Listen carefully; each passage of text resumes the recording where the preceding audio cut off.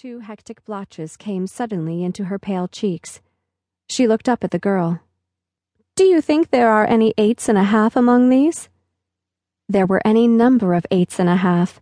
In fact, there were more of that size than any other. Here was a light blue pair. There were some lavender, some all black and various shades of tan and gray. Mrs. Summers selected a black pair and looked at them very long and closely. She pretended to be examining their texture, which the clerk assured her was excellent. $1.98, she mused aloud. "Well, I'll take this pair." She handed the girl a $5 bill and waited for her change and for her parcel.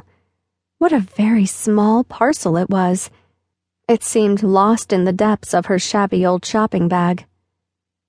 Mrs. Summers, after that, did not move in the direction of the bargain counter. She took the elevator, which carried her to an upper floor into the region of the ladies' waiting rooms. Here, in a retired corner, she exchanged her cotton stockings for the new silk ones which she had just bought. She was not going through any acute mental process or reasoning with herself, nor was she striving to explain to her satisfaction the motive of her action. She was not thinking at all. She seemed, for the time, to be taking a rest from that laborious and fatiguing function, and to have abandoned herself to some mechanical impulse that directed her actions and freed her of responsibility. How good was the touch of the raw silk to her flesh! She felt like lying back in the cushioned chair and reveling for a while in the luxury of it. She did for a little while. Then she replaced her shoes, rolled the cotton stockings together, and thrust them into her bag. After doing this, she crossed straight over to the shoe department and took her seat to be fitted. She was fastidious. The clerk could not make her out. He could not reconcile her shoes with her stockings, and she was not too easily pleased. She held back her skirts and turned her feet one way and her head another way as she glanced down at the polished, pointed-tipped boots. Her foot and ankle looked very pretty. She could not realize that they belonged to her and were a part of herself. She wanted an excellent and stylish fit, she told the young fellow who served her, and she did not mind the difference of $1 or $2 more in the price so long as she got what she desired.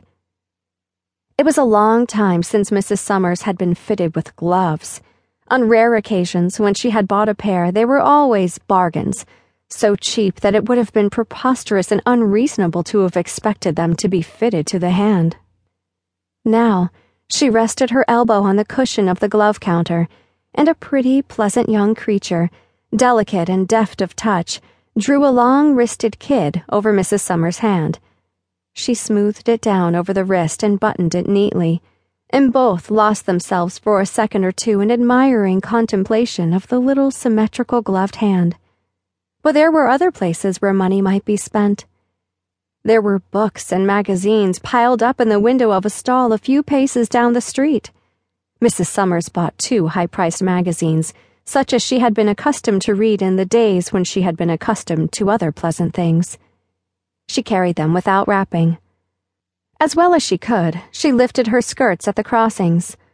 Her stockings and boots and well-fitting gloves had worked marvels in her bearing, had given her a feeling of assurance, a sense of belonging to the well-dressed multitude.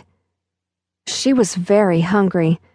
Another time she would have stilled the cravings for food until reaching her own home, where she would have brewed herself a cup of tea and taken a snack of anything that was available.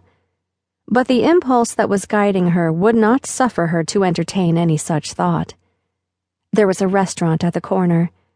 She had never entered its doors. From the outside, she had sometimes caught glimpses of spotless damask and shining crystal, and soft-stepping waiters serving people of fashion.